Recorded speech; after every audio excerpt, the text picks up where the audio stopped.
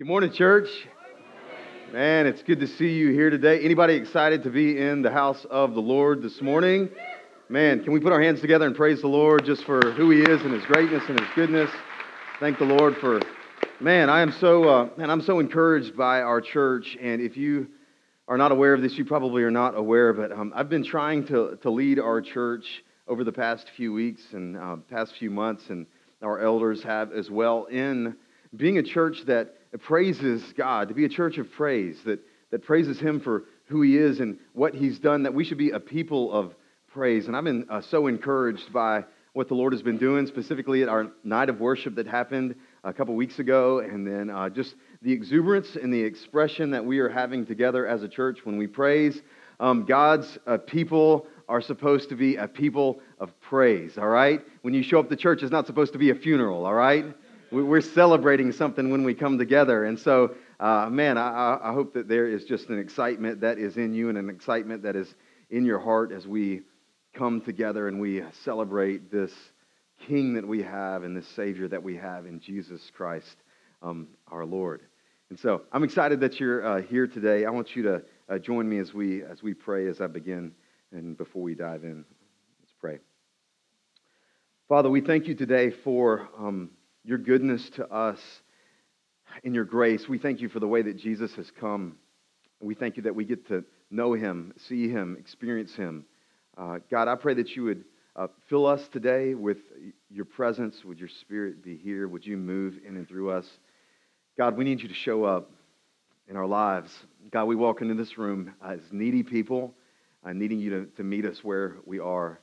And so, God, we just ask and we beg that you would join us today, tangibly, through your Spirit and through your power, as we meet and as we worship, as we look at your word. And we say this in Jesus' good name. Amen.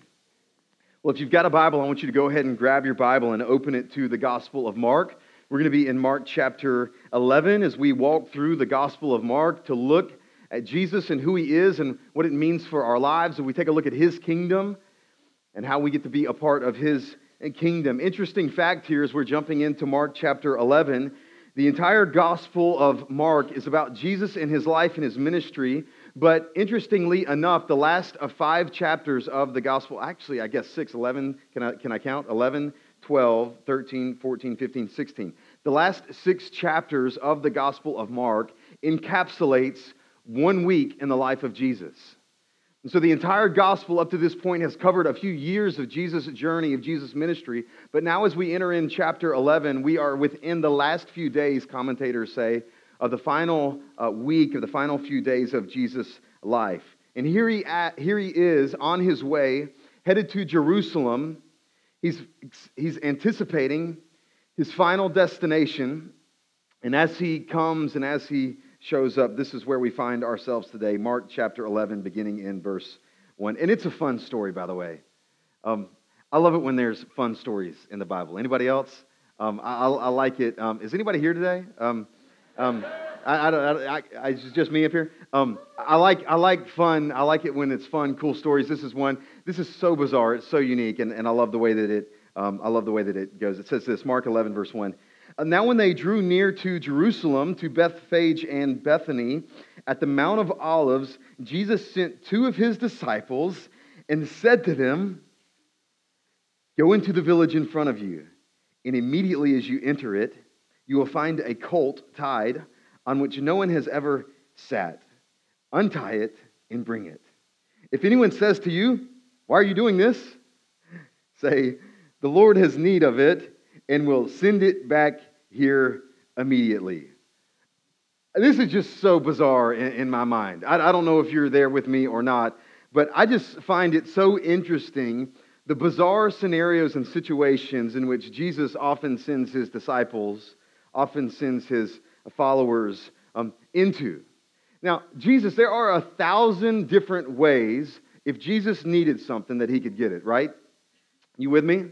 I mean, he isn't limited by resources. He isn't limited by opportunities. He isn't shorthand on people and possibilities in order to accomplish what He's trying to accomplish. And Jesus, in this situation and in this scenario, when He needs a colt, which would also have been like a donkey, a small horse of some sorts, probably a donkey, He needs a donkey. He decides to send his disciples in and get into town and find a donkey this way. Now, this is just completely amusing to me. All right. Jesus is going to tell two of his disciples, I need you to walk into town. Go ahead of us. When you show up, when you enter town, pass through the gates, there's going to be a post, and there's going to be a little donkey tied to the post. All right, at that point, I'm asking questions. Jesus, where? Which gate? What? There's a donkey. There's going to be a donkey there. Yeah. And so when you get there, when you walk in, you're going to find a donkey. And when you get to that donkey, just go ahead and take it. Take it and bring it back to me. And if anybody stops you along the way, just say that the Master, the Lord, tell him that Jesus, I need it, and that we'll bring it back later this afternoon. Right? I'm sorry, Jesus, hold on. One more time. If you could help me understand the scenario. I'm going to walk into this town, and there's a theoretical donkey that I'm going to walk into, and I'm just going to grab. It doesn't belong to us. We didn't pay for it. It isn't ours. But I'm just going to be able to walk away with that donkey and no harm, no foul. Is that what you're trying to tell me? Yes, that is what I am trying to tell you. You notice something interesting about this scenario? Jesus is always putting his disciples into situations in which it's bizarre and it doesn't make sense. Jesus is always putting his disciples into situations, as I said last week, it makes you look like a fool when you're with Jesus. Like it just doesn't make sense. Why in the world would you ask me to do this, Jesus, when it doesn't make sense like this? I'll say it this way. Following Jesus sometimes means sometimes that you will look like a fool. There's just no way around it. I wish I could stand up here this morning and say, hey, when you follow Jesus, you're going to look like a rock star. I wish I could say that, but I can't say that. If you want to follow Jesus, if you want to be obedient to him, if you want to really do what he asked you to do and call you to do what he says, it's going to be bizarre. So we baptized a little girl this morning at our 9 o'clock worship gathering. Trusted Christ, following Jesus, dunk her in the water. It's her outward profession of an inward sign of what it means to follow Jesus. And whenever we baptize people, we ask them two questions. One, do you believe that Jesus has done everything necessary to save you? Like that you didn't do anything. It's Jesus, all Jesus. Yes. All right, number two, do you commit to go wherever he tells you to go and to do whatever he calls you to do? If you say yes, you better be careful right there. Because Jesus calls you to do some things and to go into some places that don't make sense, that actually make you look like a fool to the watching world. I'll give you a couple quick stories.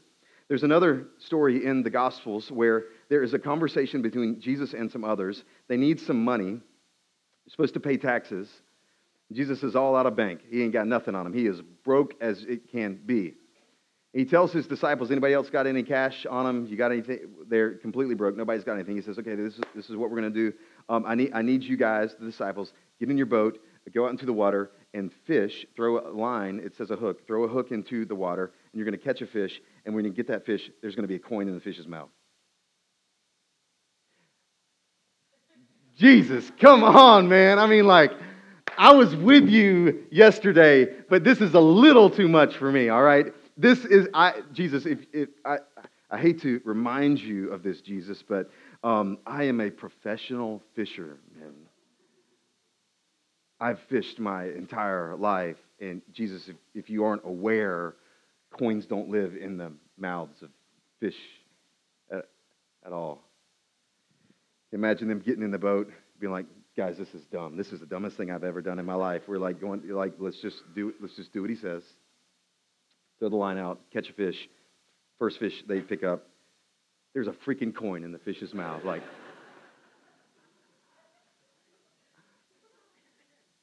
what was Jesus doing? He just wanted to test their obedience. He just wanted to see if, in that situation, they would obey.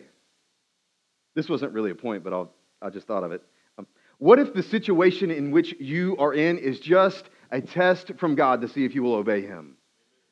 Like, what if, and I don't know the situation that you're in, I don't know the circumstances, I don't know how bizarre this may seem or that may seem or what you might be going through or what you might be facing, it might seem crazy, but is there a scenario in your life perhaps where Jesus is just wanting you to obey, to step out in obedience?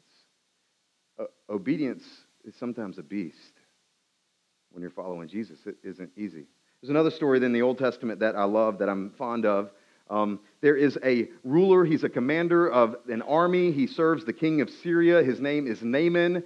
Naaman has all the money, all the wealth, everything that he could ever want. He's got all the soldiers, all the warriors, all the horses, all the chariots, all the goods. He's got everything that he could possibly want. There's only one problem with Naaman. He is covered from head to toe in leprosy. His entire body is plagued with leprosy, a skin disease that would literally eat away at your body until you died. Naaman has seen every physician. He has seen every doctor. He has done everything necessary. He's tried to do everything within his power to get healed, to get cleaned of this disease, but he can't do anything. Where there's a little servant girl that's in his home who was actually kidnapped from God's people, Israel, and is now in Syria, and she says, Naaman, I think I know a solution. My God, in which I serve, he has the ability to heal. And there's a prophet named Elisha. He heals people all the time. You could probably go to him and he would heal you. So Naaman's like, well, that's okay. Well, let's do that. And so he gets his men, he gets his chariots, he gets his horses, he gets treasure, he gets jewels upon jewels upon jewels. We're going to have to pay in order to get this healing. He goes to Elisha. He travels through the desert. He gets to Elisha's house, and Elisha's servant comes in from outside and says, Elisha, Mr. Prophet, there is a guy outside the house. His name is Naaman. He is loaded. We could, the general fund could really use the offering that he could help us meet budget this year, Elisha. And he's got leprosy and he wants to be healed, and he heard about you and our God, and he thinks that you could heal him. What do you think we should do? I love this. Elisha doesn't even go out to meet him. Elisha just sits in the house. He's like, go tell him to dunk himself 7 times in the Jordan River and he'll be healed. You sure, boss? That's what you want me to do? Okay, and so he walks back up to Naaman. Hey, Naaman, Elisha, the prophet, he says that the way that you're going to get healed is you go down to the Jordan River and you have to dunk yourself 7 times. And Naaman is like, he's furious. He's like, are you kidding me? That's what you've got for me? I traveled all this way and that's what you want me to do? I am not doing that, because it's a dumpy little creek. It's a muddy river that is not the nicest thing to go dip yourself into. I'm not doing that. And he's like, let's get out of here. And he literally starts to leave. And all the servants are like, hold on, but maybe you think we should at least try? Maybe we should let's just give it a shot. And he's like, I'm not doing that. Do you know who I am? Do you know that I am a commander of this army? Do you know that? They're like, we just give it a try. He finally breaks down. He doesn't want to live his life, the rest of his life, with leprosy. He walks down to the Jordan River with everybody watching. I imagine wondering, this is the dumbest thing I've ever done in my life. Once, twice, 3 times. This is stupid. 4 times, 5 times, 6 times, 7 times. And he comes out the water and his skin is soft as a baby's behind. It's like brand new skin, and he's completely healed. God wanted to do it God's way. God wanted to see if Naaman would be humble enough to be obedient. In Jesus, we see all the time he's sending his disciples into crazy, bizarre situations that don't make sense, and the only thing that you have to do is obey. Obey. Is there a situation in your life today that you just need to obey in? Perhaps the Lord has been moving in you financially, something about generosity, something about a coworker, something about a relationship, something about your home, something you should sell, something you should give up, something that you should give to God, something you should let go of, something that has been burdening you and plaguing you. Is there a place in your life where obedience is the answer? Because obedience is a gift. It's a gift. I hate pastoral confession. I hate when God calls me to be obedient. I legitimately do. I'm like, I don't want to do that. I don't want to have to do it God's way. I would rather do it my way. God, my way sounds way more fun than your way. But is there a place where God is leading you perhaps today to be obedient? Following Jesus means sometimes that you look like a fool. You know what what I struggle with, even I struggled with this week. Why am I so concerned about what I look like? Why are you so concerned about what you look like? We are so concerned that we might look like a fool. We're so concerned that we might look odd. Why are we so concerned about what other people think of us?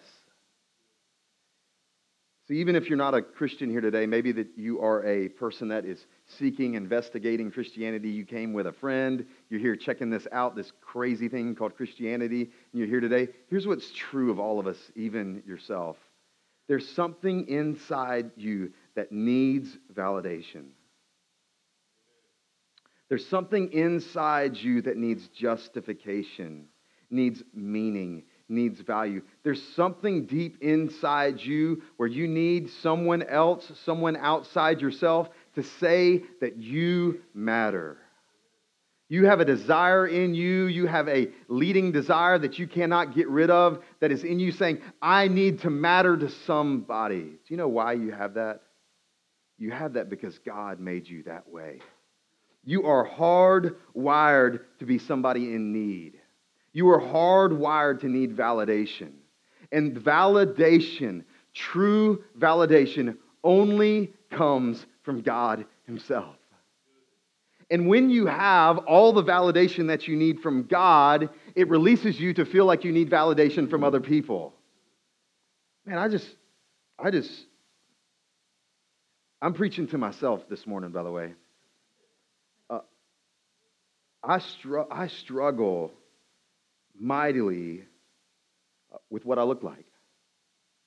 To you, physically, not just physically, but personally, relationally. Like, I struggle with how you view me. Will you like me? Will you think I did a good job? Will you stick around here? Will you go somewhere else? I need your validation. But it's only when I recognize that all the validation I ever need in the world, I already have in Christ. It frees me to need your validation. I told one of our pastors this morning, half the task of preaching is just getting out of the way.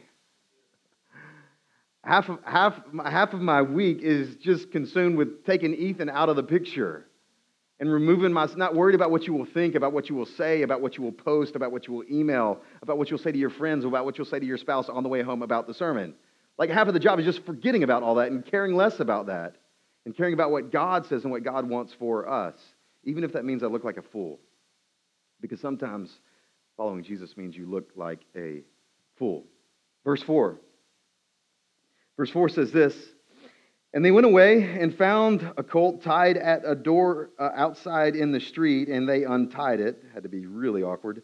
And some of those standing there said to them, what are you doing untying the colt? And they told them what Jesus had said. And they let them go. This is so bizarre. Like, I don't know which of the disciples it was. I imagine it's Peter, because Peter had a rough go. If I'm on the way, if I'm on the way there, two disciples, all right? I'm like, I'm not doing the cult thing. You're doing the cult thing. Like, it's not. No. I'm not doing. You're doing the cult. That's the stupidest thing I've ever heard in my life. You're doing. I'm not going to get in trouble. They'll send me to jail. I'm not going to do this. All right. So I figured the way that they decided was paper rock scissors. All right. Paper rock scissors. Okay, I'll do it. I got to do it. They walk. I'm sure they were like stealth ninja mode, like walking, like trying to like.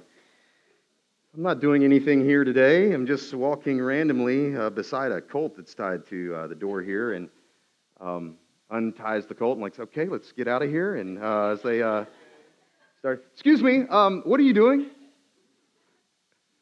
I'm taking your colt. Why are you taking my colt? Jesus said He needs your colt. And they're like, okay, we're good. All right, we're good.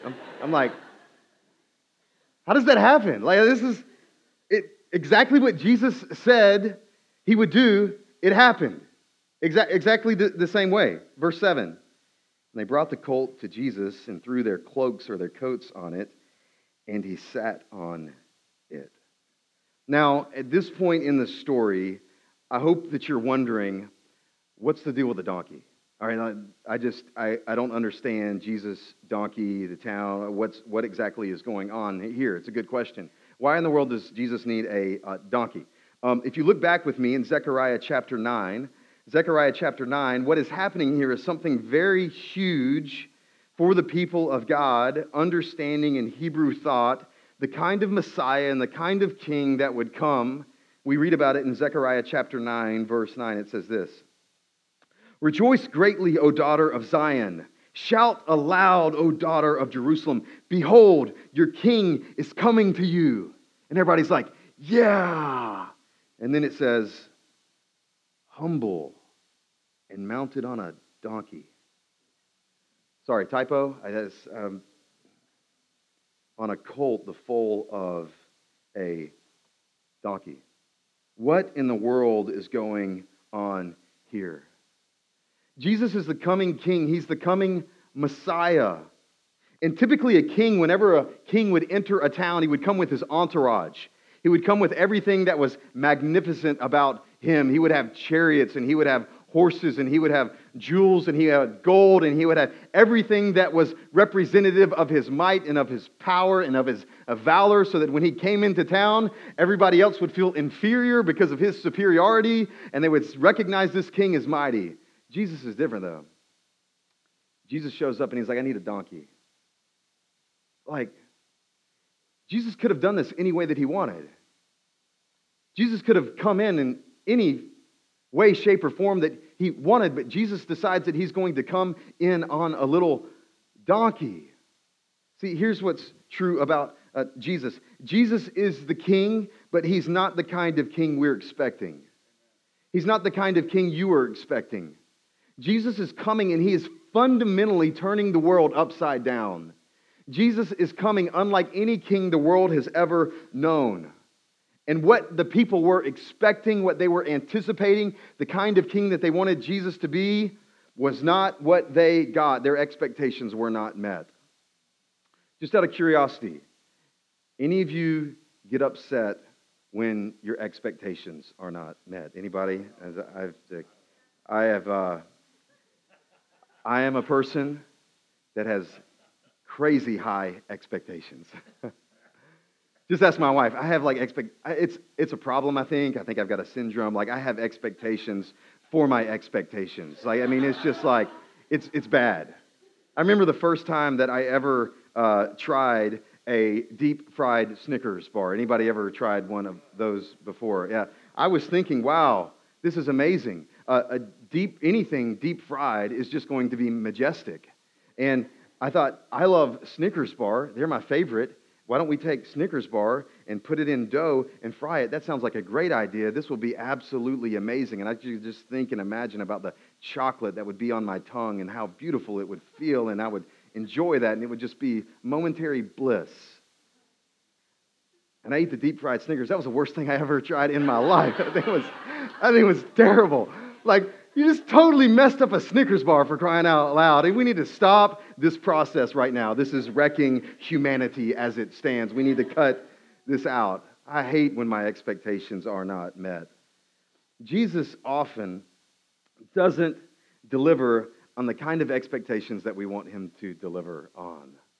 He's a different king. He's a different kind of king. And we wanted a king who would rule the world. And we wanted to be a nation. We wanted to be a people. We wanted to be a country that every other country and every other nation would bow down to us, and we would rule and we would reign and we would dictate and we would be dominant over everybody. And Jesus says that's not how I come. I don't come that way. I'm not the kind of king you were expecting. I love the way that Jonathan Edwards says it. It's a beautiful quote. He says it this way: "There do meet in Christ infinite highness and infinite accessibility, infinite justice, yet infinite grace, infinite glory, yet infinite humility, infinite majesty, infinite transcendent meekness, absolute sovereignty, yet perfect submission, infinite all-sufficiency in himself, yet entire trust and dependence on God. He is a lion. He is a lamb. He is a rock. He is a pearl. He is a mighty captain. He is a tender lover. He is a fragile flower. He is a mighty tree of life. In Jesus, we find true, ultimate humility in him. Jesus even has the audacity, he even has the ability to come as a king in humility. And here's what's true about Jesus' kingdom. Jesus always rides on the back of humility. Jesus always rides on the back of humility. Just curious in your own life today. Whenever you walk into the room, who are you normally thinking of? Whenever you show up to work, enter the office, see your coworkers, who are you thinking of in that moment? You come home after a long day's work, enter the house, family, spouse, kids, roommates, whatever the situation is, who are you thinking of in that moment? When you walk into this room on Sunday, who are you thinking of? Rick Warren says it this way, I love it. True humility is not thinking less of yourself, it's thinking of yourself less. It's the ability to be freed of thinking and worrying and anxious about your own self in the moments of the day. Jesus enters in humility. Why? Like if he could have done it a different way, if he could have done it a different form or fashion, why did he come in humility? Jesus was able to come in humility, riding on the back of a donkey, knowing he is the Son of God who helped create the universe. He's able to ride in humility because he isn't worrying about the people around him validating his own significance and worth in his life. That's already been taken care of. He doesn't need it from the people that are around him. Jesus, it's easy for him to ride in on a donkey because Jesus has already grown up in a little dinky town called Nazareth. It's easy for Jesus to ride in on a donkey because he already has a mother and has been born to a mother who is a single mom.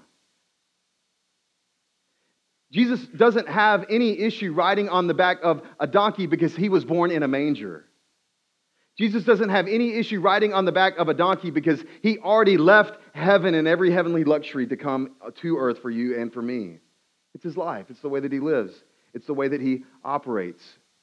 From the very beginning, Jesus has existed for eternity past. In Christianity, we call this the Trinity, a Trinitarian God.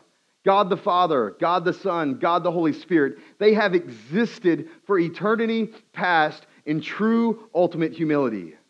Showing up in the relationship together, not primarily concerned about their own well-being, but the well-being of the other. Not worried about whether or not they need or going to receive validation from the Father or whether he's going to receive validation from the Spirit. He already has that. It's already done, which allows him to therefore enter a situation, enter any moment, enter any situation, not worrying about his own good and well-being, but rather about the good of others. Humility happens when you understand your place with God. Did you know today that God already accepts you in Jesus Christ? Jesus isn't, God isn't like, he's not like fiddling his thumbs. He's like, I hope they're not going to screw it up today. He's not like waiting for you to make a mistake and then cross you off the list. He already accepts you in Jesus Christ. Jesus Christ has done everything necessary for your salvation. Why do we care what other people think about us? Why are we so consumed about that? You know, when you get to heaven, it isn't going to be about you. We're not like we're not gonna try to like one up the Joneses, you know? Oh, but we have more square footage in our house than you have in. You're completely set free of that. I kind of wonder like what our attire will be, you know? I spend so much of my day just wondering what I'm going to wear. It's bad. It's an issue. Like this morning at 5:30, I was standing in front of my closet like, like for 5 minutes, what should I wear? If I wear this, people will think, oh, I'm not really that official. If I wear this, they won't think I'm really that professional. But if I wear this, it's a little too high and mighty. People will actually be offended by that. Like, why do I give a rip? Like, why am I so concerned? Why am I so concerned about that? Because I'm concerned about validation from you. And Jesus, he enters in humility.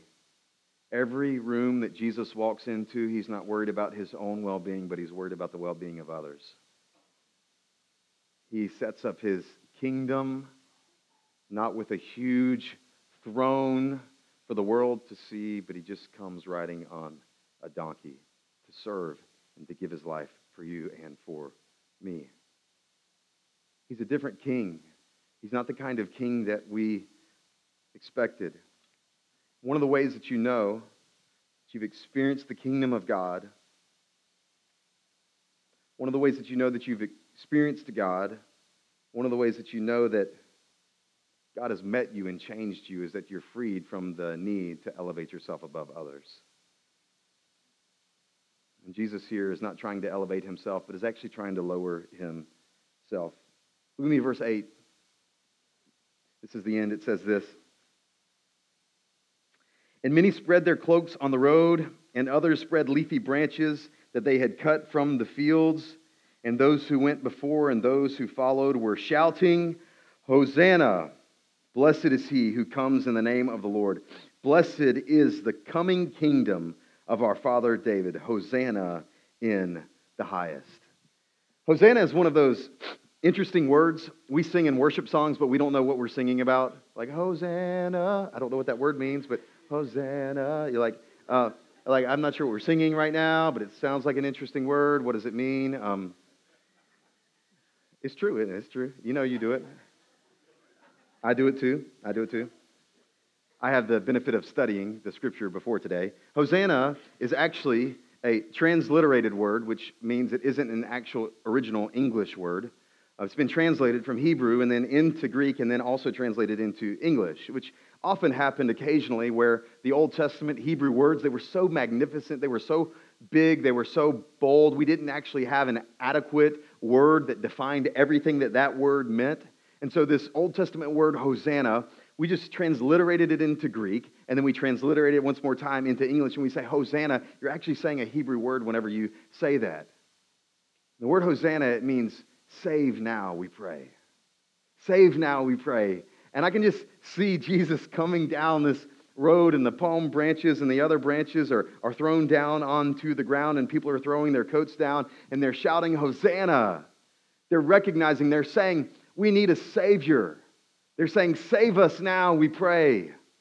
Save us now. They're welcoming the King into their life. They're asking for the King to come into their situation and to make a difference. They're asking him to come and make a change in their life. Has there ever been a point in your life which you recognize that you needed a change from God in your life? Has there ever been a time in your life where you were needy and you were desperate and you recognized that you needed to say Hosanna? Man, I've looked at my own life. I'm already a mess, but I would be an absolute mess without God. I might be dead by now. But God brought me to a point in my life where I recognized I needed him. And without him, I couldn't do this on my own. I looked at Christ and said, Hosanna. Save now, we pray. Perhaps you're here today. I don't know your story. I don't know your background. I don't know your situation. Man, what a gift it would be today that you walked out of here knowing that God can change you. That God can make a difference in your life. It doesn't matter who you are. There aren't like certain categories of people that God can make a change in people's life. It's like anybody is welcome. The invitation is to all. This is the beautiful thing about Christianity. To all who will come and repent and believe in who Jesus is and what he has done, God will save you. He will change you. You need a Savior. You need a Savior. And Jesus has come and he's lived the life that you couldn't live, died the death that you should have died, and then conquered the grave that you couldn't conquer. You need a Savior. You need a Savior. His name is Jesus.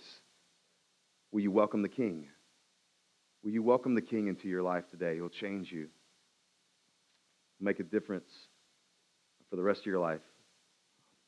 I invite you to receive him today. Pray with me. Father, we thank you for Jesus and what he has done in our lives and the change that he has made that we do not deserve. Wow, what a king. What a humble king that we get to follow. What a humble king that we get to know.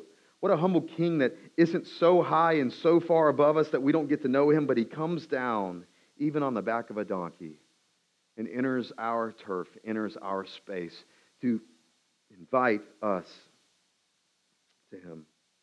Father, we love you today and we thank you for Jesus and the humble king that he is. We say this in Jesus' good name. Amen.